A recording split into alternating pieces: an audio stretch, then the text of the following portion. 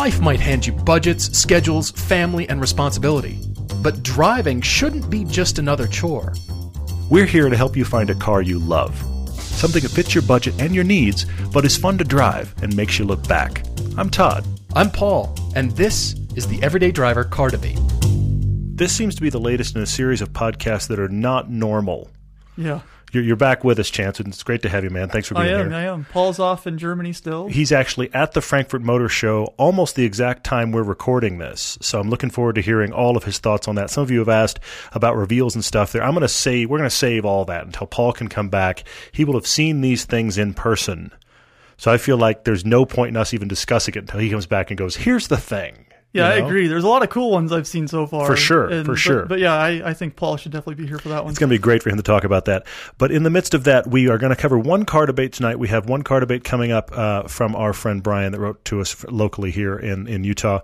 And we're going to cover that. That's kind of an oddball request about investment cars from overseas. Yeah. But the budget's low, so it's a pretty low budget. It's got a lot of twists and turns, so that's fun. But up front, we have lots of kind of update things to talk about, different adventures that I have had while Chance has had other. We just sat down here having just said hello from not seeing each other in like 10 days because I've been off in Europe. Chance was we had an opportunity come to us for a shoot that was going to happen while Paul and I were in Germany. So Chance went to that. I want him to talk about that later. But first off, I wanted to give you guys a thanks and an update. And that is on the survey with Podcast One. We heard, while we were overseas, that more than 100 of you, and 100 is the minimum, more than 100 of you have actually submitted the survey on our behalf. Thank you. Very nice. Now, if you fill out that survey, you just go to Podcast One. It's right there on the banner there. You can still fill it out if you'd like, and we would love that. But Podcast One was very clear in the fact that anybody that takes a survey, it helps Podcast One get advertisers in general. Yeah. But with at least 100, that helps our podcast specifically tailor ads to you guys. And we know we've joked before about some odd ads showing up on this show. So we've surpassed that 100 minimum, so that's great. Feel free to still submit, and we would love for you to. But I just wanted to thank all of you that have taken that time. That is huge. That's going to help the podcast in a big way. So thank you a lot for that. How long is that survey open? Do you know? I think it goes through, and we're recording this actually on 9/11. So I think that survey goes through the end of this week. Okay. So if you're hearing this on a Tuesday, you've probably got till Friday to take that survey. If you're hearing it like 2 weeks later, go check the website, but I'm pretty sure it's gone by then. Yeah. I'd look into that as quickly as you can, and that helps nail down demographics and the things that you guys like and would like to hear about. Absolutely, and that's the thing, and that's going to allow you to have ads that, I don't know, relate, which is novel. So that's good as well and helps us for sure. So I want to talk about some of the stuff on the adventure trip that we just took that we did not talk about. So many of you may have heard our last podcast. It was actually really cool. We sat down outside with all 6 drivers that came with us and just had a round table with them about everything that happened. Did you even hear that? I did. That was kind of cool. You'd hear race cars going by in the background. Yes, we were sitting like a few hundred yards from Spa. Then we got rained out, had to go inside, which is even funnier. But it was actually really cool to just hear those guys' thoughts. We really just kind of sprung on everybody and said, all right, this afternoon we got some time. Let's do a podcast. And so they all sat down with us. That was great. But we hadn't been on Spa yet.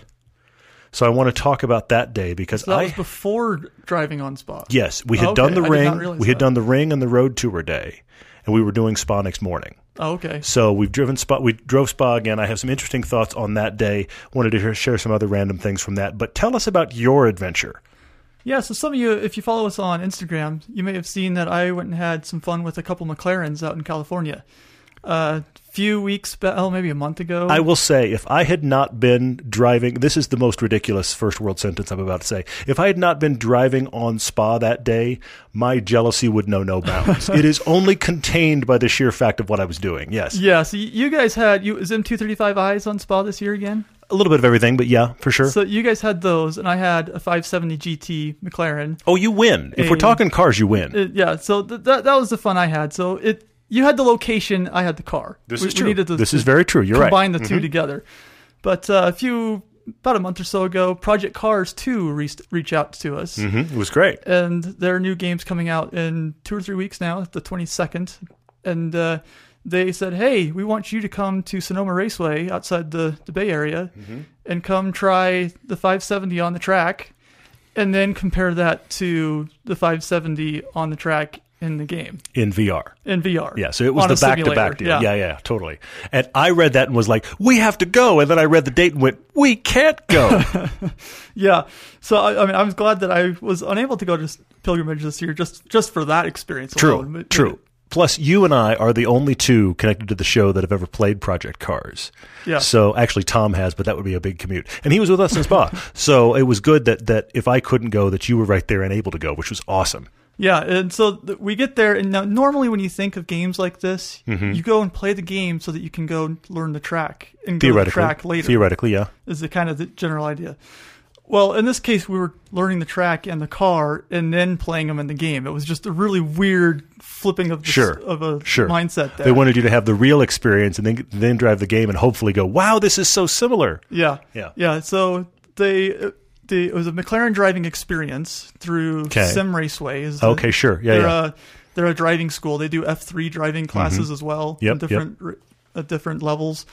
So it was kind of in vein of the Mustang day that you guys did last year. Yeah, kind of the typical kind of welcome to being on track. So you had some classroom time and you did some basic exercises like a slalom and going around a 180 hairpin. And, got it. And then you went on track with a follow car.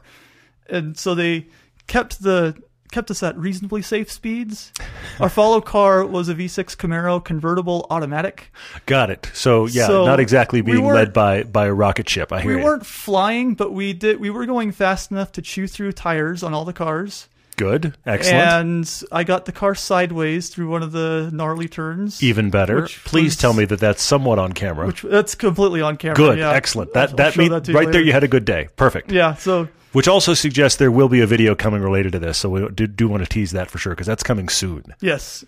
We're trying to push that out before the game's release, that or would the be day important. of. Yep. And it was a great experience. That was the morning, and in the afternoon, we walk into the classrooms. It was more of a lobby that they had all this set up. There was, I don't know, 10 or so different versions of the game, all the same game, but on different consoles and different PCs interesting. And different wheels you can play with. And so it was all the ways you could play it. That's cool. Yeah, so they had it set up where you can play on a controller, because that was a big thing with the first game. It was near impossible to play with the controller. Interesting. On the release. Okay, I only played it with a wheel, so I wouldn't know. That's interesting. Okay. Then they had your basic, steering wheel clamped to a table, and you're in a sitting chair. This is the way I do it. Yeah, I hear you. Chair kind of thing. All the way down to this full-on racing simulator used by, the big boys when they go to practice and learn tracks. And they told us that this particular simulator cost about $80,000 if you want one for yourself. So real car or really good simulator. Yeah, and I mean it's every bit worth the $80,000, but at the same time, do you want to spend $80,000 on a simulator, or do you want to get the real thing? I hear you totally. Yeah. So. Or $40,000 and a lot of track time. Yeah. You can go all according for sure with it. There's our new car debate for the night. How would you know? Moving on. Yeah. So what more to say about it? There was probably 8 to 10 of us. That were there. So give me this: the McLaren. You'd never driven one. No. Now I haven't driven their sport class. I've driven the 12C. Yep. I've driven their sport class. I'm very excited to drive anything in their sport class. The 570 intrigues me like crazy. Now, this was the GT with I'm going to put this in air quotes you can't see, a little more storage space, right? Yeah, so we had 4 different cars, actually. Okay. So we had a 12C Spider. Okay. That was the one I started off in. All right. And then we had one 570S. Okay. And then 2 570 GTs and a 650S Spider. Ooh, all right. I don't know why they're all Spiders for race schools, but that's kind of how they have it. Who can't complain about that? Exactly. Yeah. But the only real difference between the GT and the S is the storage space. Okay. The back of the S, think of like the old Ferrari 355s. They got the buttresses and then the flat glass window and then the engine cover. It's not... It's not like the modern Ferraris kind of thing. Yeah. Well, the GT has this nice glass piece that covers it more like a rear hatch. So it's almost like Elise versus Exige. Yeah, kind of like that. Okay, all right. And so this rear hatch opens up sideways, and you can throw that's right, I've seen that. Throw your luggage in the back, whereas in the S you also don't luggage have should be in quotes space. Small bag. Yeah, but yes, maybe a carry-on is about what you're good for. Sure, but considering the normal one, you'd be lashing it to the outside. That is an improvement. Yeah, and I didn't look at the front trunk space. We didn't have time to really dive into the cars all that in depth. But Yeah, they were really fun cars. Well, and this was a mix too. I mean, there was auto journalists and folks that are not really auto journalists that are more into gaming, correct or not?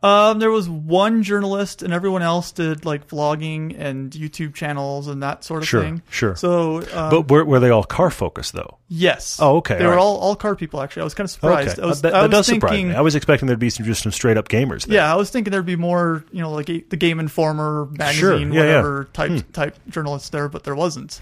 Okay. The media person, Denny, or I think it was Denny was his name. He walks up to us in the morning. We're getting on the shuttle. He's like, "Hey guys, I just invited everyone whose videos I watch on YouTube." That's the only people he invited. So that's we cool. just happened to be on that list. Which that's is great. very cool. I wonder if they did more than one day, because that's the other thing. Sometimes they do more than one day, and maybe that was doesn't sound like it. Really? They may have, Okay. but if they did, they weren't talking about it. Well, that's cool. I'm really glad that we were a part of that. I'm glad you were able to go too. Yeah, it was a blast. I'm going to actually kind of stand over Chance's shoulder while he edits this video, because that is coming soon, because we do want to get it out in front of the game. But he did get video, and I'm excited to see it as you are, because I haven't seen a frame. So that is coming, which will be good. Of course, we did do Pilgrimage, and we did shoot that as well to do a similar wrap-up. We did not do, actually, this is the least amount of personal footage I've ever had at Pilgrimage, because every time I've gone to Germany and Spa, I've had some time, if you will, this is a weird way to put it, but some time that I had to work, some time that I had to be on camera and talk to camera while driving hard. This is the first time where, just because of what we have going on schedule-wise, we shot all the stuff to do a nice wrap-up piece like we did last year, and this one's going to be really cool. Actually, I've got a mountain of footage, and these guys we went with were so much fun.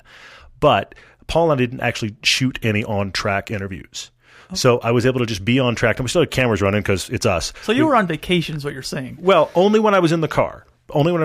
Because the big thing about this trip that I really want to stress is that, Paul and I, of course, we're obsessed with driving these tracks. We're obsessed with driving hard. And these aren't our cars, which makes it even better. But look, everybody that's there has paid a good deal of money to be there, and so we spent the morning of every drive day just making sure everybody had their car, their instructor, they were happy, they were getting laps. Paul and I were on the clock in that regard. I mean, it was important for us to make sure all of that worked smoothly. And once we started to see everybody kind of getting out of cars with smiles and breathless and this is working and that kind of stuff, then Paul and I worried about, hey, are you going or am I going? Who's getting on track? Yeah. But then in years past, when we're doing that, especially it's mostly been happening after lunch, then we have to go, okay, so what camera's hooked up? Do I have my mic on? Who's shooting me? What do I have to talk about this car? That was the part that was removed, which was actually really fun. Yeah. So there were some good laps in the afternoon that were just, let's go out and drive. And in fact, to that end, I want to talk about driving on Spa this year, because I had a weird experience. Actually, Paul would too, but I don't know that he would want to elaborate as much as I do, so I figured I'd just talk about it right now. Sure. And that is, we had a guy on the trip. This year, we had a new thing. You could do upgrades. Yeah. Now, the trip is designed exactly like our film. So come, and when you drive the Ring, you're in the Megane RS, 265 RS, that's the horsepower range. Fantastic front-wheel drive car. I mean, think about the best front-wheel drive you've driven. It probably is better. It's really well matched for the Ring. Then you wind up on Spa in the M235i. These are the base cars. But this year, because RSR, our partner over there, has got lots of cars, we provided upgrades as possible. If people wanted to pay more and upgrade, they can get other things. Sure. So one guy on the trip is an owner of an Exige. Oh, yeah. So he decided he wanted to upgrade to the Alpha 4C because he wanted to have the comparison. Right. Cool. Yeah. So Paul and I started getting some laps in it. Very interesting, because you may remember from our Mid-Engine Mountains film, we drove it with the Elise and we drove it with the Cayman. Yeah. And it was very much the middle ground between the two. I can see that, yeah. And it really played that way in the whole film, Totally. The Elise is definitely the more hardcore dynamically, which you would think would be better on the track. But then later, we drove the Spider 4C on PCH. Oh, right. On a morning, top off, and loved it. That was the perfect scenario. You're driving 7, 8 tenths, the top's off, the sun's out, it's the coastline. That car was perfect in that scenario. Yeah. Never driven it on the track till this trip. This guy that wanted to drive it, Samir, got out of it after his first session, genuinely spooked by the car. Really? Which was really interesting. Yeah. So then Paul went and drove it. Paul got out, genuinely spooked by the car. At which point I'm thinking, I need to drive this on track now. Yeah. I am not some amazing driver. Paul and I are actually fairly well matched as drivers. I got in this and was shocked because I've been really pondering the 4C. Not like I'm running out and shopping. I'm not saying that. But I'm just thinking about, okay, as values come down in the 4C, does the 4C become an Elise alternative? It's just been in my brain. Yeah. Where does it go? I don't like that it's only automatic. It has some issues, but it has some pluses as well. Yeah, it falls in a weird kind of range in between two cars. Agreed. So I thought, all right, where is this? How is this going to be on the track? And I quickly realized that this is a car for no one. I hate to say it. If you're going to do the PCH Cruise thing, it probably is great. But it was not a good track car. And I was really surprised. Why is that? What do you think? It's unpredictable. Okay. Is it just the short wheelbase? That's the beginning and the end of it. It's unpredictable. And I will go on. Watch me. Yeah. I will go on. But here's the thing. What was funny is Samir, who had rented it, did some laps, but not a ton. Paul did laps in the 4C only when he couldn't get in anything else. He was not happy to be in it. So I just decided to dedicate myself. We had a certain number of kilometers dedicated to us that we were paying for. Yeah. I just decided I'm just going to take on this car all day. And if nobody else is in it, I'm going to take it out. And I don't know how many laps I did.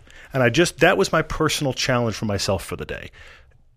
I didn't like it nearly as much as the Elise to drive, but I just thought, I want to try to understand this car. Yeah.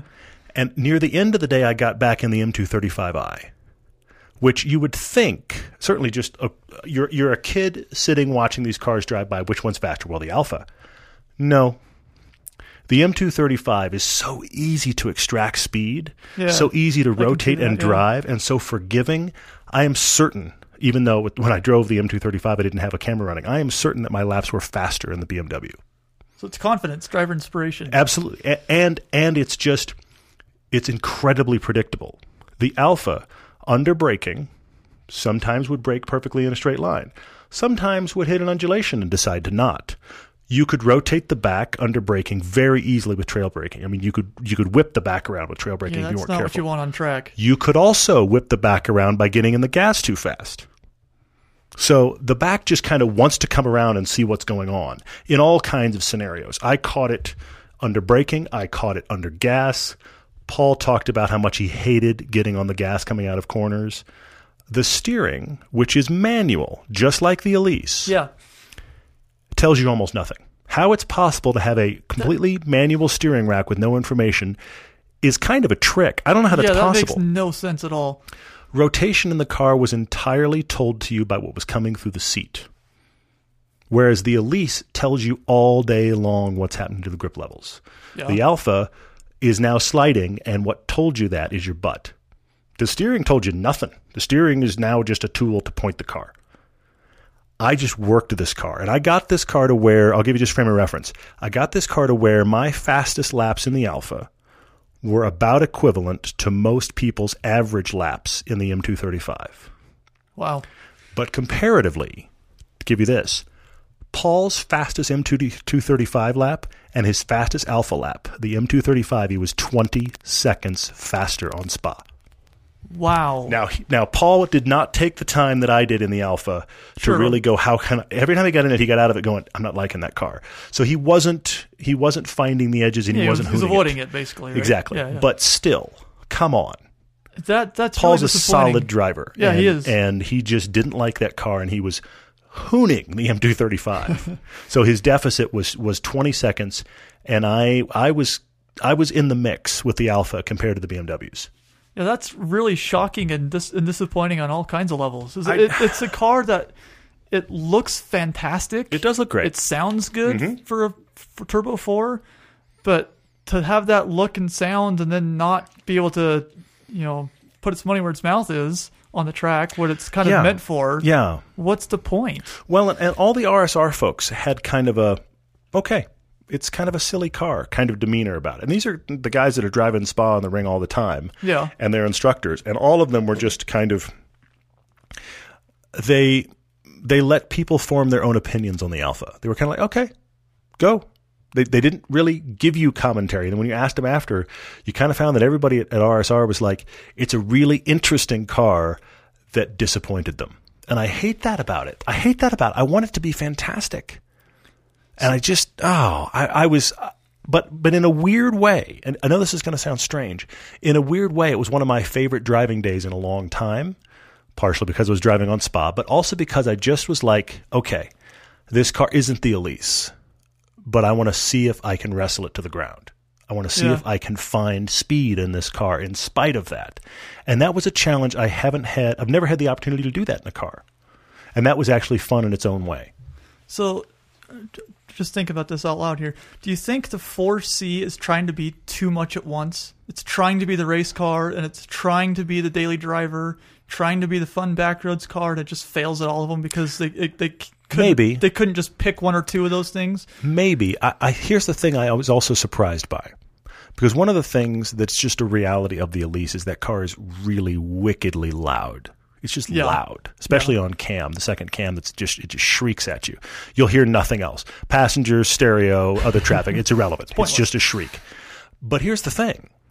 The Alfa sets itself up as a nicer place to be than the Elise, but it is every bit as loud and hot.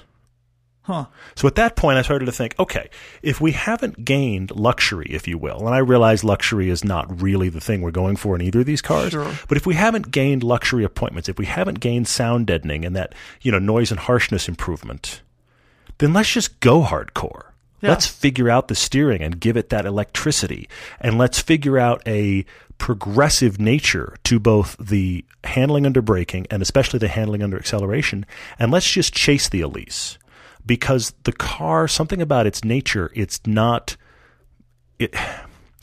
like the Elise with it's like somebody took an Elise. I've seen these. They took an Elise to an aftermarket upholsterer and they made the interior nicer. That's actually what you come away with in the 4C.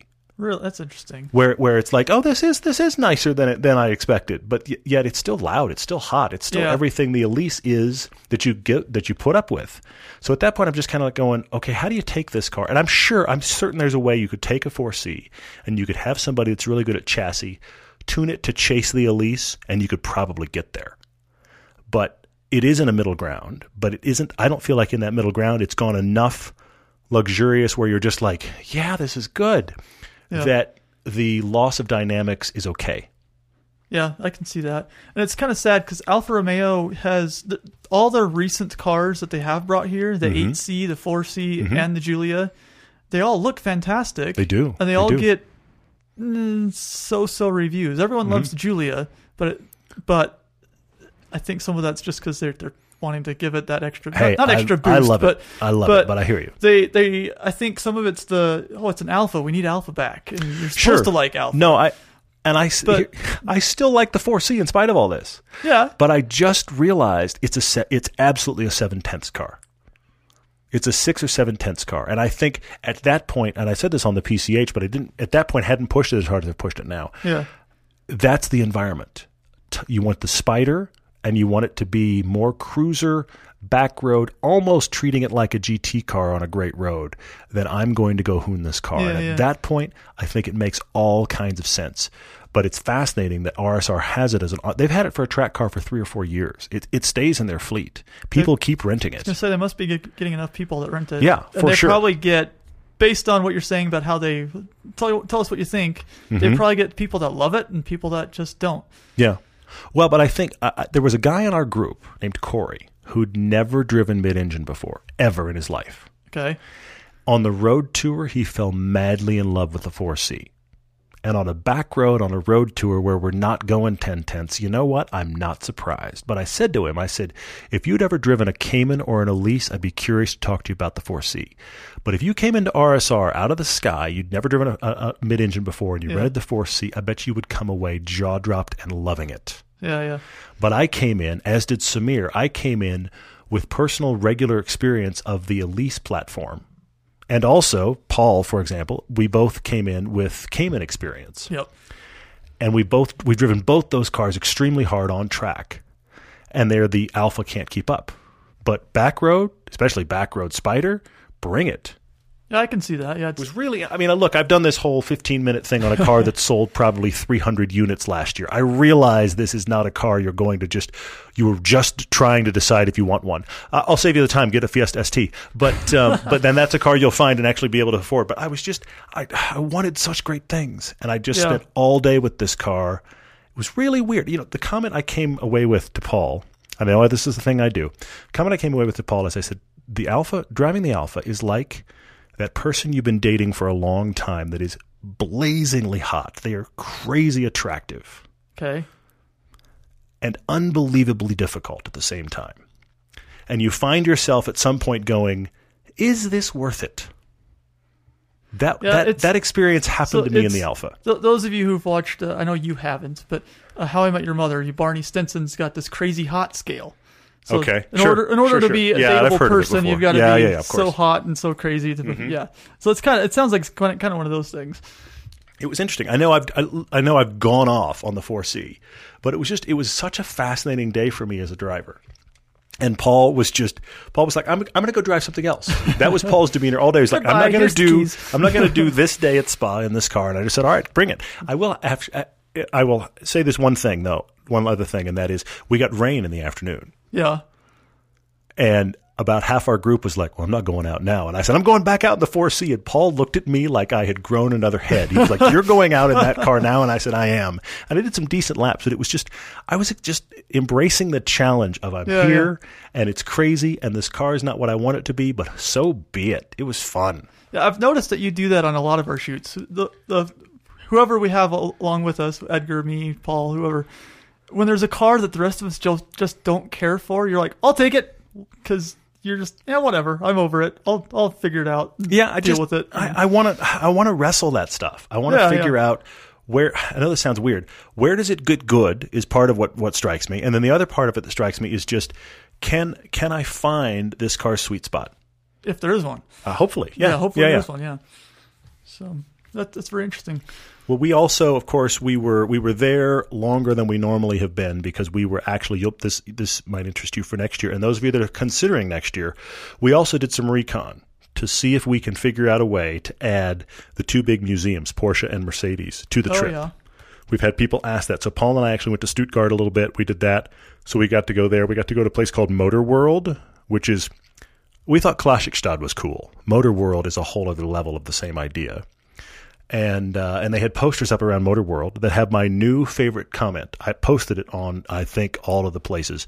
It was Meet von Sportwagen Freaks. This was the title for Cars and Coffee, and I thought we should refer to all of them that way. That's a fun word. In every country in the world, it should be Meet von Sportwagen Freaks. I was like, that should be that's pretty good. Our rally cry right there. So anyway, so that was happening. Of course, we got to meet Sabine, which was unbelievable. Yeah. We had dinner with her at her. She has a kind of, it looks like a Wyoming ranch in the middle of Germany.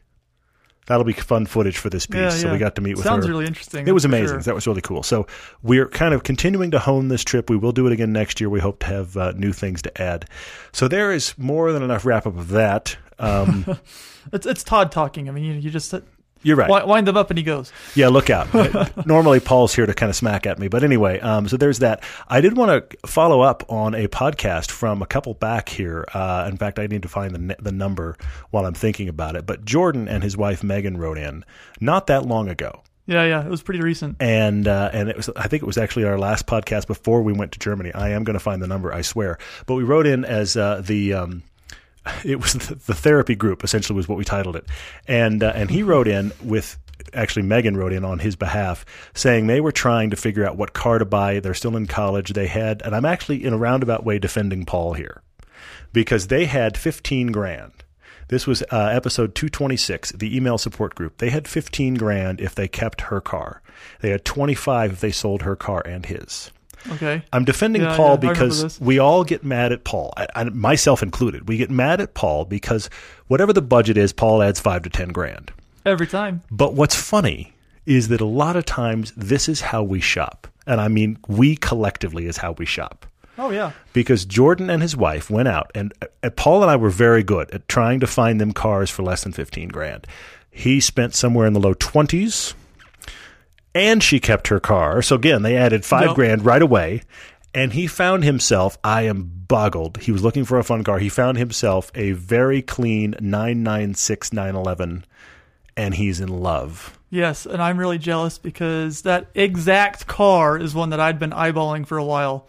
Do you know what he got it for? I know he was writing to us about it. It was listed at $19,500. Okay. It was a All very right. clean car. Okay. It looked fantastic. It was listed for about 3 months. So it made me wonder if there was something wrong with it. Manual or auto? Manual. It's Which got means Megan has to learn to drive it. Oh, yeah. That's interesting. Okay, all right. I hope It's a she manual does. car. It's got the GT3 look. Yeah, it looks aero great. kit It on looks it. great. It was Jordan, congrats. a And Megan, very well done learn car. to drive stick. Yes. You're local. You Yes. want me to teach you to drive stick? Anyway, sorry, I just said that. But no, learn to drive stick because you need to be able to drive that car. So I'm excited that they bought that. Good job, guys. And I'm jealous. No kidding. No, that's a great find. I'm But laughing. I'm also happy because now I don't have that tab sitting open on my work computer, taunting me and tempting me. I hear you. I hear now you. that's just gone. So thank you for buying that. So I don't have to. It's actually off that list. That's the thing. The cars that hang out for months, they actually become even worse. I feel like they just they it's kind like, of oh, haunt that's you even still further. there. That should be my car. That's the thing. Well, the Elise I have was posted for months. Yeah. And it just kind of got worse. It was kind of like, oh, should I buy that or what's going on? Of course, It's I'm in love bad. with it now. Yeah, it's bad. So anyway, congrats to Jordan for that. And that related to Joey Saldano's question on social media. He said, why not the 996 for more than 20 grand? First off, I'm going to say the great thing about the 996, and Jordan's just proved it, is it is the affordable 911. Yep. And so, if for more than 20 grand, sure. But here's the thing I'm going to say to you, Joey. There is a place at which 996 prices edge into other versions, specifically the 997. If you can get a 997 for 996 money, get the 997. Yes. I've noticed actually a lot of 996 4S's that are Okay. about the same money as 996 turbos, which are about the same as 997S's. So it's kind of like, why would you get the 4S when you can get Yeah. the 997 or the turbo? Or go the turbo. Why the would you 996 bother? turbo But is killer. I've seen them. They're usually lower miles, but I've seen them and Yeah. just I shake my head like, what is this guy thinking? I mean, the 996 Turbo and possibly the GT3, those are the places where I could see somebody spending totally. more money on a 996 than a 997 because you're going to get more car for your money yeah, there. I agree with that. But by and large, once the 996 prices start to brush against the 997 prices, the 997 I just think is the better 911. Yeah. But otherwise, I mean, come on, Jordan just found himself a killer car for 20 grand. He broke through his own Paul limiter, but congratulations on a great car. And then there was another question that I want to talk to up front, and then I promise we're going to do a car debate. Let's see. Sean asked, and Main J77 also asked on two different platforms. They asked questions about my wife and the Elise. Yeah, I saw that, and I rolled off my chair dying. Yes. Sean asked, has my wife officially stolen the Elise? Main J77 asked, how many miles did she rack up while I was gone for 10 days? Many is the answer to the miles question. I was just looking on the way over here tonight. We've had the car 6 weeks almost. Yeah. 6 weeks. We put 3,000 miles on it since we bought it. We've been driving it a lot, and I've been gone. It could be worse. And I've been gone for 10 days. So there's that. But the reason I'm bringing both of these things up is she drove it as much as she possibly could unless she had to take her Cayenne, which is the most ridiculous sentence I think I've ever said. Well, she drove the Elise until she had to take the Cayenne. That's insane. The Cayenne, Poor by you. the way, exactly, has 100,000 miles on it now and is running like a champ. Yeah, that's that thing good. is It's so good. rock solid, That which car's is been great. great for you guys. But the reason I bring all of this up is because I haven't told you this yet, Chance, but our local track does this thing called Wide Open Wednesdays. Yes. Where There's you one can this get on Wednesday, track. tomorrow, actually. Yes, when you're listening to this, it'll be tomorrow. And my wife and I are going, and I'm putting her in the Are car you? on track. Yes. Man, I'm just thinking. maybe I need to go to this I'm just too. thinking, okay, if she's liking this car this much, I need to get my wife some track time and just have a totally different conversation. So I'm very excited to get her on track. It's really funny you say that because the Porsche Club, our regional Intermountain Porsche Club, Yeah. they're doing a track day this weekend. And we're hoping to be going to that. Mandy's been, I need to go to this. I need to go to this. She wants to get her Boxster on track for the first time. And we did a Wide Open Wednesday last year in our BRZ and was hooked. Yeah, for sure. For sure. So I think your wife will be the same. I'm quite fascinated to have her drive it. And of course, it was funny today. We did like the test run today because also I haven't tracked it. Right. So I'm excited to track it as well, just to kind of do. In my mind, it's going to be kind of track shakedown and find the current setup. How does it drive? Yeah. Because there's certain things that have been done to it that are other than stock. But for example, two things. One, it has a 4-point harness. So I had to put my wife in the car today and be like, "This is a 4-point harness," and have that discussion. Of course, she was a quick study, but I mean, I didn't want to have to figure out on the day. Yeah. So that we did that, and then I had to get in it with a helmet, which doesn't really work well. Now, the Alpha, actually, I had my head, 5 degrees to the side all day driving the Alpha 4C. The Elise is about the same. There's a head position I can do where the helmet is just barely touching, and then if I sit back and I get really back and I get my head up, that I've got to put my head a little bit to the side. Okay, these are the realities of being a tall person in a small car. So, do you think? I don't know if our local track does it, but I've heard of others doing it. When you have a convertible, they'll actually put like a board over your head to see if your head sticks out. Yeah, the broomstick test. Yeah. I don't know if our local track does it. I actually think because of where my head is in the car, if you took that panel out, I'd be underneath the broomstick test. Well, that's all that matters. Yeah, which would be fine. But obviously, I'm going to be running with the hard top, so that'll be interesting. So what you should do is put all your Nomex on from Lemons, and then do it. Hans, camera, go. Ridiculous. Yes. We were over geared for Lemons compared to what we're doing this week. But I'm just excited to put my wife on track. Totally different experience for her, so that'll be fun. We will be back in just a second with an actual car debate. Geico presents Unhelpful Home Improvement How-Tos. A slippery bathroom floor can result in expensive hospital bills. So today, I'll show you how to cushion a serious fall by filling your bathroom with thousands of plastic balls. Just nail a piece of plywood across the doorway and dump in 2,000 multicolored plastic balls. You could try to protect yourself with a bathroom full of plastic balls, or you could get liability coverage through the Geico Insurance Agency. Visit geico.com and see how affordable renter's insurance can be. So we're back with a car debate for Brian, who's writing here locally to us. We have a lot of people, actually, because we have Hill Air Force Base here, like 40 minutes from where we're sitting right now. And so we have a lot of people in the Air Force that we meet at various events and listen to the show. And thank you guys so much. Brian's got a buddy in the Air Force currently stationed in Germany. So he's asking a question on behalf of his friend. So we don't know his friend's name. So hello, Brian's friend. But here's the question. His buddy is over in Germany. Yep. And seriously thinking about buying an older vintage European car. So we're talking 25 years or older. So you can get into that 25-year-old classic thing. Yeah. And then because he's in the military, he can have that car shipped back for free. Yeah, which is huge. Yes. Well, that's the reason you see a lot of these guys in the military drive amazing cars. I mean, you want to see a great parking lot, go to any Air Force base, any military base of any kind, because there's always cool cars in there, which is really fun. So he's trying to figure out what should he buy. But there's two twists on this that I think are quite interesting, because you could just say that if the headline is, I'm overseas and I want to buy a car that I can bring back here, it'll be a cool investment, you start thinking about really high dollar stuff. But this is interesting because he's got 15,000 euros, roughly 18 grand US, to work with. So that's the first point. And then he's considering things that when he brings them here, they will go up in value. Yeah. Which is an interesting predicament. This is the start. Yeah. And I've got a couple things I want to speak to that he actually brought up. I want to speak to a couple of them. But you told me you went nuts with this. So I kind of wanted to sit back. I did go a little crazy. So I just found this website. It was called, ClassicTrader.com. It's a UK-based classic car shop, like Car Gurus or Auto Trader for classic cars in Europe. And I just set 15,000 for my budget and just had at it. Okay, and all right. There is a lot of fascinating cars at this budget that are older than 25 years. Okay.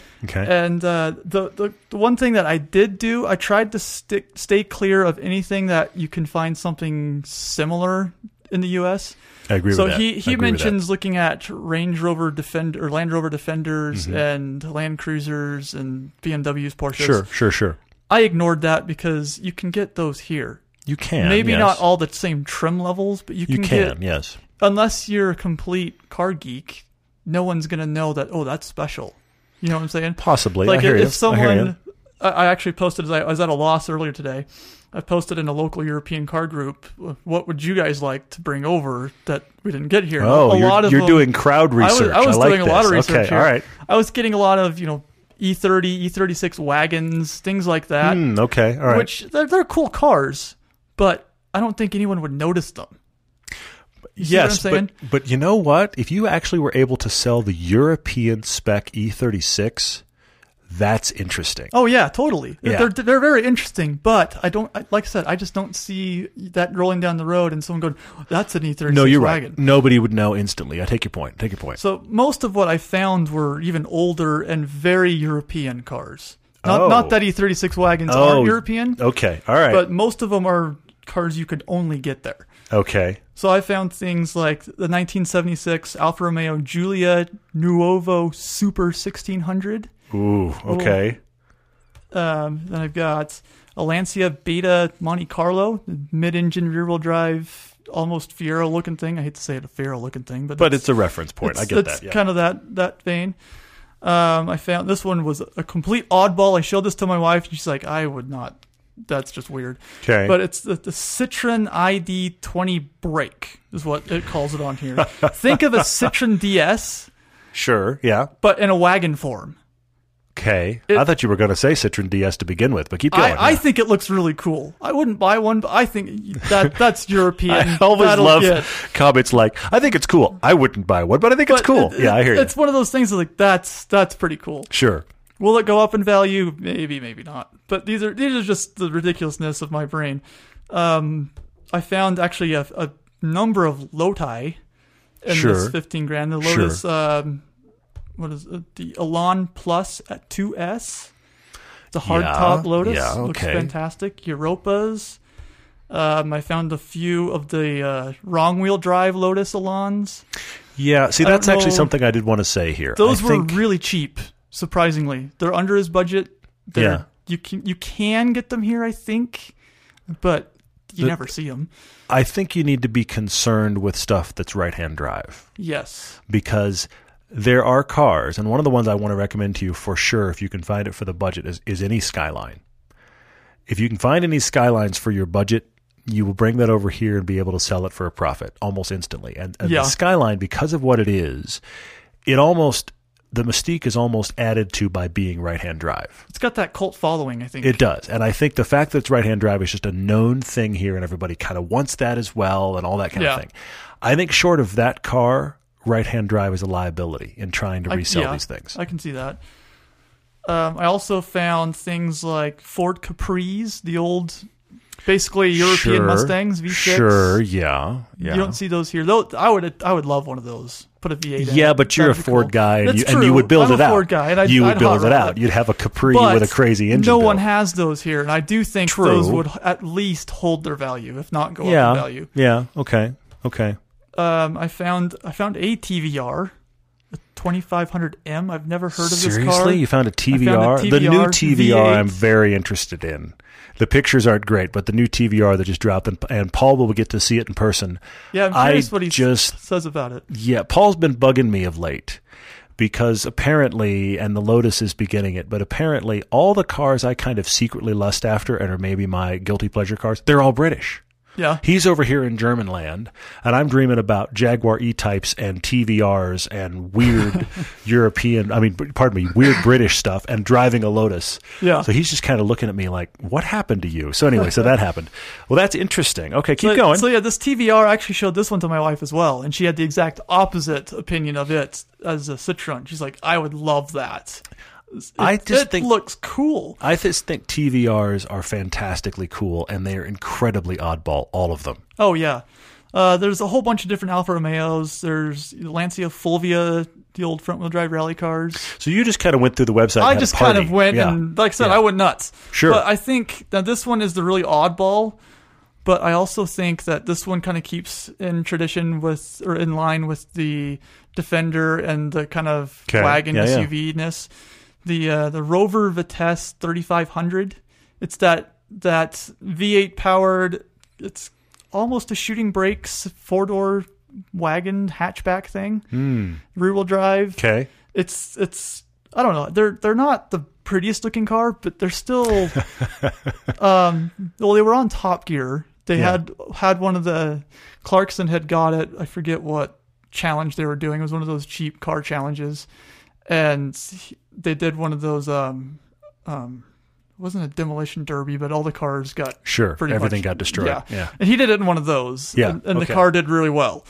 So it's again, a lot of these cars I really don't know that much about, but I saw them and just thought, oh, that's cool. If I saw one of those, that would definitely turn my head. And I think the key takeaway to any of these, though, is they're all 25-year-old or older European cars. Mm-hmm. Yeah. So things are going to happen to them. They may or may not be solid. Yeah, it's not the buy and run and forget about it. And when you do have to go buy parts, you may or may not find them locally. Yeah. Dealers might look at you funny, like, what is that? If you're buying some of those cars you listed, you're right. You're going to be really stuck. Yeah, so you'll Thank have God to for the really internet, do research on some of these. And when you do go to sell them in 3 years, like you're talking about doing, they will probably sit for a little while because people aren't. Yeah. It's going to take that particular buyer that's looking for that. For sure, yes. You know what agree. I'm saying? I agree. I'm going to land on 3 cars, and they are kind of representative of a larger world. But I'm going to land on 3 cars, and I'm going to say, can you find any of these for 15,000 euros or less? First off, I'm going to say any early M3. Let me back up for a second. My headline here is pick cars that are enthusiast icons. Yeah. Because I think if you can get one cheap enough over there and then ship it over here, then you're probably going to have even money or hopefully make money just because they're harder to find here. Yeah, they would have to be E30 M3s. If you could find an E30 M3 for $15,000, it would have to be let an E30. me know. I might figure out how to buy one because that's a killer deal. But if you could figure out even an E36, they're not old enough yet. They aren't old enough. Is that the problem? What are they? 98 or so, aren't they? Yeah, so they have to be older than 92. All right. Yeah, fair point. All right, but yes, if you could figure out an E30, killer. That'd be killer. Especially like a competition one or something. For sure. And any of them, just an E30 M3, they're going for so much here. But I am going to say Skylines for sure. I did think that. I don't know how easily you're going to find one over there, but here's the thing. Nobody in the U.S. is going to get a $15,000 Skyline, but in Europe, they're not as grandiose as they are here. They sold them new there. Yeah. Exactly. They're cars. Yesterday's car, So I think that would be interesting. I also wonder about the Evo 7s we didn't get here. Those might not be old enough either. The 7 would be. I think the 7 would be. I think so. Somebody have to check me on my dates, but I think it might be. But anything we didn't get that's an enthusiast icon is a big thing here. So the Skyline works like crazy. I'm going to come back to the Range Rover Defender. Every person I know over here that has a Defender has made money on it when they sold it. Yeah, that's very true. So if you can find a Defender for this kind of money, this is no money for a Defender. If you can find a Defender for this kind of money, I think that's look. I will back up again. I'm not a financial planner. Please don't plan your wallet based on what I have to say because that's a frightening thing. But again, everyone I know with a Defender made money when they sold it. And I've actually known a couple of situations where I heard about 3 owners of a Defender and each owner paid more than the last. It makes sense. So the same Defender was changing hands and gaining money. So if you could really find one for this money, look, it's not buy it because it's an enthusiast car, but it's such an icon among that group over here. You take 100 people, 99 people to walk by that and not know what it is, and the 100th guy will stand around it all day long and drool.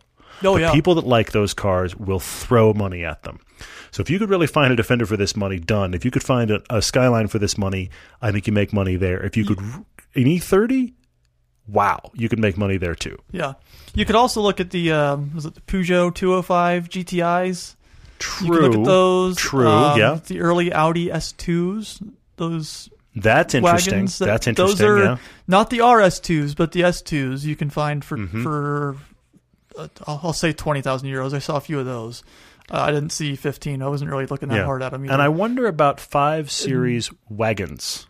Yeah, the early ones you could probably do. Because that's not common here either, and there is a cult of those cars too. Oh, yeah. People love those here. And the Lancia Deltas. You can't find the hot versions of those for 15. True. No, you can wouldn't, get the Deltas, and people do love even those. So Hopefully, Brian's friend, hopefully something in here has been helpful. I just keep getting caught on that Range Rover Defender idea just because all the ones I know have sold for so much money. Yeah, I don't think you can go wrong with them. I really don't. Yeah. Your choices, I think, are spot on for sure. Like I said, I just don't know if they'll be the kind of thing that if you want it to have, be European and be that special thing. Like you said, if you show up to a Cars and Coffee and a Defender, there'll be the two or three people will flock to it. But there's for the most part, there's two angles of this. Do you get the thing, and I don't have a clear answer here, but do you get the thing that is so European it's weird and people go, what is that? Or do you get the thing that's forbidden fruit? And I feel like if you're buying... Or both. But I feel like if you're buying because you want something interesting, then you buy the weird car that nobody knows what it is. But if you're really buying to resell, you have to buy the forbidden fruit cars. That's true. That is very true. So it just depends on his headspace. Hopefully something in here, including Chance's amazing read the internet list of 50 cars, which I'm incredibly impressed with, by the way. Bravo. Hopefully something in here has sent you down a good road. I'm just fascinated that this interesting stuff is available for this kind of money. Yeah. At first, when I heard 15,000, I was like, "Oh, that's going to be a really hard one." And older than 25 years, there's not a lot of, me anyways. There's not a lot of early '90s stuff that I'd like. But you know me, I'm an old car guy, so that's what I went towards. Yeah, well, it's interesting to me how much stuff overseas just tends to just really drop in value.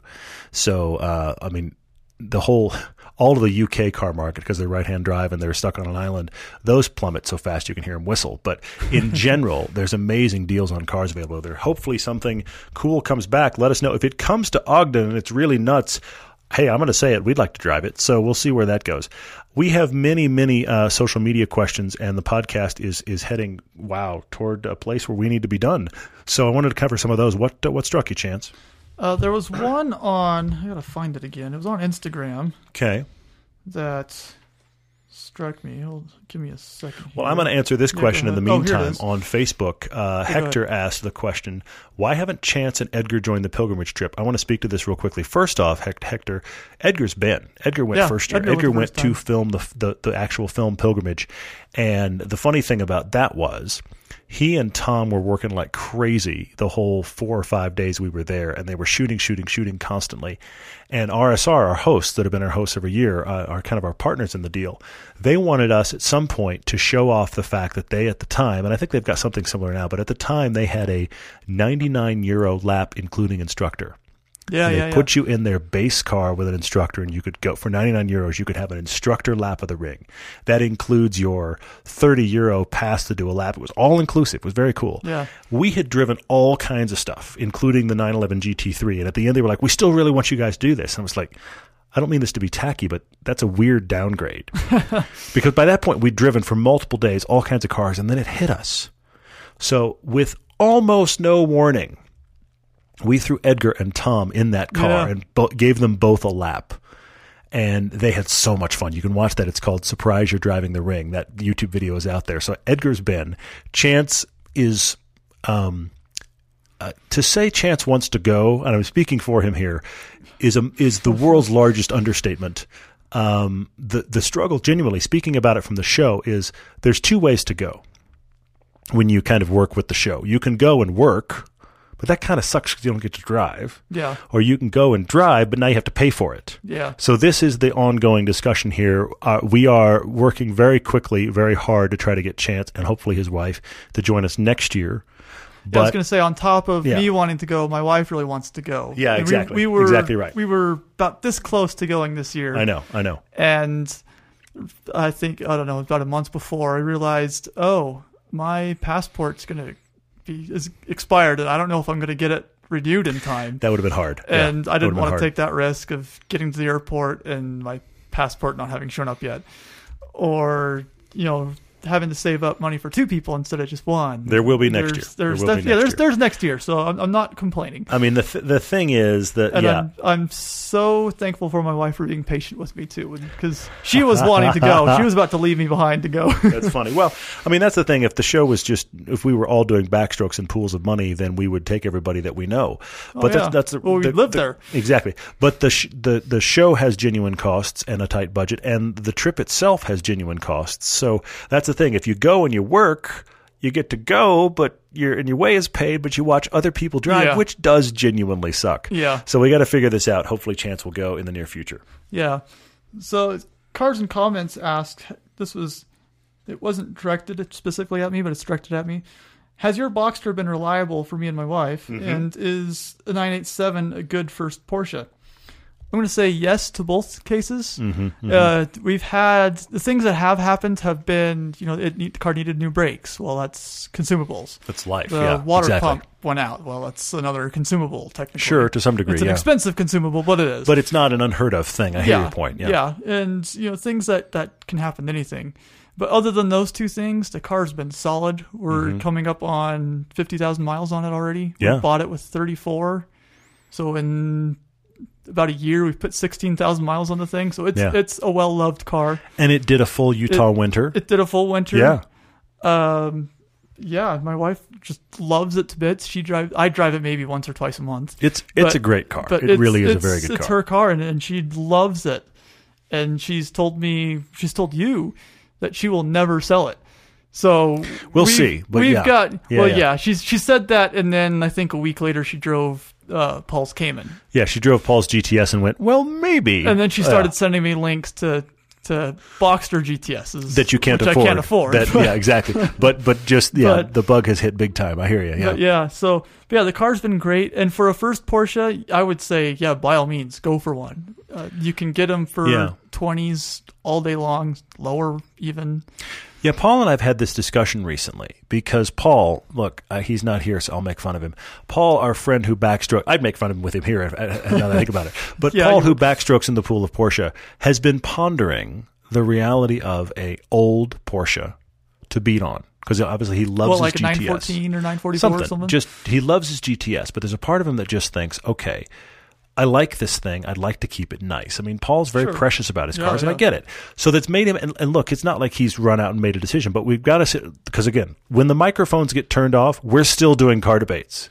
Oh, yeah. It just doesn't stop. We just stop recording them. So tomorrow, anyway. Todd and I will be texting back and forth. Oh, we should have picked this. Of course we will. Think? Absolutely true. But so Paul's been looking at old Porsches, and one of the things he's found interesting is there's a connection point where 944s, the ones you want, the nice ones, are almost the same money as early Caymans and Boxsters. Yeah. And the discussion we start having at that point is it's so much more a modern car that I start to think that the 944 loses. I love the 944. Yeah. But you're jumping, in many cases, almost 20 years newer, certainly 10 to 15 newer. And just that reality of seals and rubber pieces that can deteriorate, just that kind of stuff is so exactly that kind of stuff is so much newer at that point, and parts are so much more available that I start to go, shouldn't you just get the newer car? So back to Cars and Comments question. Thanks for writing in. We appreciate how much you follow along with the show. Thank you. That I do wonder, if that might be the sweet spot is those Cayman and Boxsters. I know we bring them up a lot, but folks, they're cheap comparatively to lots of other things. And we bring them up a lot for a reason. Yeah. They are dang good cars. Yes, the IMS thing exists, but it's very solvable, as we talked about. The key thing to these cars, if you're chasing them, and back to Jordan, who bought that 996, the key thing is finding a good independent mechanic that knows the cars. Yep. Avoid the dealer. You'll probably get all of your service done for half price what the dealer would charge. Yes, it will cost you more than your Honda Civic, but you're also, or your Toyota Corolla, I'll go that route. But you're also not driving a Toyota Corolla anymore, and that's a win. Yeah, totally. And I'll be honest, I've looked at 944s, I've thought of the cheap replacement for the BRZ. But then I think it's almost the same car, just 15 years apart. Yeah. And with the cheaper ones, you can get the non-turbo ones for, what, $8,000 or so? You can. But how much are you going to be spending to put it back to good condition? And the BRZ is going to be far cheaper to run. You know it will be. Yeah. Steven Schwartz asks, what car is too flashy that we would not recommend on the car debate? Now, I don't know if being too flashy is a bad thing. Now, it's not for everybody. Yeah. But isn't that kind of the point of some of the cars we recommend, is just being ostentatious? Well, I think it depends on your usage and what you need. Yeah. You know? I mean, if the thing is, a lot of the cars that are really good dynamically and genuinely fun to drive aren't cars I would typically say are flashy. True. But there have been people that have written to us and said they want a car that makes an impression. They want a car that it looks really cool on, it's a baller car for cars and coffee. Well, now we're starting talking about flashy cars. They don't need to be dynamically good. They just need to be, wow, you have one of those. Yeah. And so I think about the old ridiculous Cadillacs or anything from the Find era of the U.S. normally wouldn't come up unless that person clearly is looking for that kind of thing. I think the flashy cars die because most people aren't looking for something that matches that, less than we wouldn't recommend it across the board. Yeah, but I also don't think we wouldn't not recommend something like a Lotus Elise because, they're great to drive, but that's just too ridiculous looking. They're too flashy. Well, but also I'm a child, so I like the ridiculous and flashy looking. True. What else do we got here? Actually, Hayden Kibbe wrote in on Instagram. Great, very pertinent question. He said, what are our thoughts on the 911 GT3 Touring in relation to the 911R? Hayden, I'm going to say this. I know very little about the car, meaning personally, because I've just seen what we've all seen, and that's the stuff online. I'm sure Paul is somewhere right now currently drooling on this car. But here's the thing about the GT3 Touring that I am so very impressed by. This is Porsche doing what they said they were planning on. And meaning they were going to try to not make their cars investment opportunities. Yeah. Yeah. It's the ultimate anti-Ferrari move. I love that they're doing it too. I'm so surprised but so impressed. Yeah, I mean, these guys put their hearts and souls into engineering these cars, and then you got these other people like, we can make a quick buck. For sure.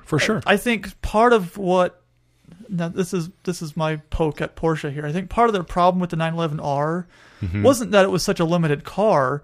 It was that they only offered it to the 918 owners originally. Yeah. And then they turned around and said, I can make it. For sure. And it was an island in their market as far as you couldn't get that combination. It was a greatest hits car, and then it was rare, the combination of the two. Yeah, and then Porsche came along and said, by the way, we know who you are and what you're doing and why you're doing it. Yeah. Good luck getting the next one. And then they come around and say, by the way, here's a GT3 with a manual. Here's a GT3 Grand Touring or what? I forget what it's called now. The GT3 Touring. Yeah, exactly. I'm shocked they've done this. Genuinely shocked. I am with the Touring. I did not see that one coming. But I'm also very impressed because this is Porsche, and Porsche is one of those brands, one of the top two brands as far as actually the amount of money they make per car. Yeah. But once you get into speculators, that's not going back to the people that made the car anymore. That's just going into the pocket of the person that bought it just to speculate it. And I do find that the juxtaposition to Ferrari completely fascinating because Ferrari has almost encouraged this world. Yeah. And yet Porsche is so against it, they are putting out cars that undermine the value of the people that are buying their cars just to speculate them. Which I just find hilarious. I do too. It's hilarious. And the thing I hope comes out of it, honestly, genuinely hope comes out of it, is that people buy these cars to drive them. Yeah. Because I know it sounds ridiculous, but Porsches really are designed really well to be driven. And when you drive them more, they run better. Yeah. So I hope that's what happens here. Well, to your point, the local Ferrari dealer, they've had a LaFerrari sitting on their showroom since it was delivered. Sure. It was already bought. It was delivered to the customer the day it arrived, but it's just been sitting there. It just sits there. It might get driven around the block once a year. Wow. But it just sits there on display. It's a tragedy. And it's a tragedy. What a waste. Yeah. What a waste. Yeah. There's a 911R here locally. Actually, there's a silver one with red stripes I've seen a few times. And it always turns my head. I'd love to drive that car. But now I'd be very curious. I don't know if anybody will do it. The 911R side by side with this GT3 Touring. Yeah, that would be fascinating. Because, the 911R, because of the makeup of it, if you will, it was a kind of a unique parts bin, and I mean that as a compliment in this case, kind of a unique parts bin car. Porsche going, what do we want to pull out of the bin and make a car? So I'd be very curious to have a side-by-side to see, have they really matched the R? Have they made a car that is just like, well, you could pay twice as much for the 911R. You could just come over here to the GT3 Touring and call it a day. Yeah. That would be awesome. Yeah, I'm going to put my foot in my mouth here because I haven't read the specs on this car yet, but I'm wondering if the Touring is kind of the call it the turbo version, if you will. Not has a turbo on it, but has the turbo luxury in the GT3. It's almost the old turbo look idea too, that they did on the old 911s. I mean, that's the thing is they're taking away a little bit of the hardcore of the GT3, getting rid of the big wing, giving it the traditional, if you will, 991 wing that raises and lowers. Yeah. They're giving it that one, and yet it's GT3 underneath, GT3 front end. I think it's a fascinating animal, but it does exactly overlap the 911R, at least in its suggestion. Man, now I really want to have both these cars side by side. We'll see if that happens. Well, guys, we're going to wrap it up because it has been a good podcast already, and wow, I can talk. Chance, thanks for trying to actually get a word in edgewise. I appreciate that. Well done. Well done. And thank you for the McLaren work. I'm excited to see that piece. Paul will be back. One now. That's a short trip. I don't have $200,000, but that's I want a short one trip. We saw a 720S in Stuttgart, and I just needed a minute to just stand there. I will tease you guys a little bit. So towards the end of the driving experience, I had they did a hot lap with one of the instructors. Okay. The instructor I had was Matt Bell, who is a IMSA Continental Tire driver, and he drives a Camaro ZL1 GT4 and had just come off back-to-back wins in the car. So he can drive. So he's a hot shoe. He's basically Billy Johnson for Chevy. Okay, kind of thing. Sure. Not quite, but they were competitors last year. And so I sit down, get strapped in. We're in the 650S, about to go on a hot lap around Sonoma Raceway. I love this already. Go on. And he leans over and says, "This is only my second lap ever in this car," because he'd just taken someone else out before. Okay, sure. And he switches all the buttons, and we just leave the pits in a cloud of smoke. And he's just sideways through just about every corner. And it was just the most crazy thing I've ever been. Those in my guys life. are so awesome that they do that. It was just great. I love it. But yeah, just and then when we get back to the pits, he goes, "Yeah, I need one of these in my life." Man, oh man. What a life. Very cool. I'm very excited to see that piece. Guys, thanks for joining us. Paul will be back for Friday's podcast. We'll have some more debriefs, hopefully, of the Frankfurt Motor Show. I'm very excited for his designer thoughts, having walked the show. That'll be very cool. Yeah. And we're getting back into the normal car debates. We've got some cool guests coming up as well. So all of that is happening. By the way, we're still shooting stuff for Season 2 of television, and we're shooting stuff for the web. And at some point, I have to edit all this stuff, because wow. But thank you for listening. If you have your own car debate, everydaydrivertv@gmail.com or through our website, everydaydriver.com. And we are listening to all the social media questions. Thank you guys for sending those in, and we'll see you next time.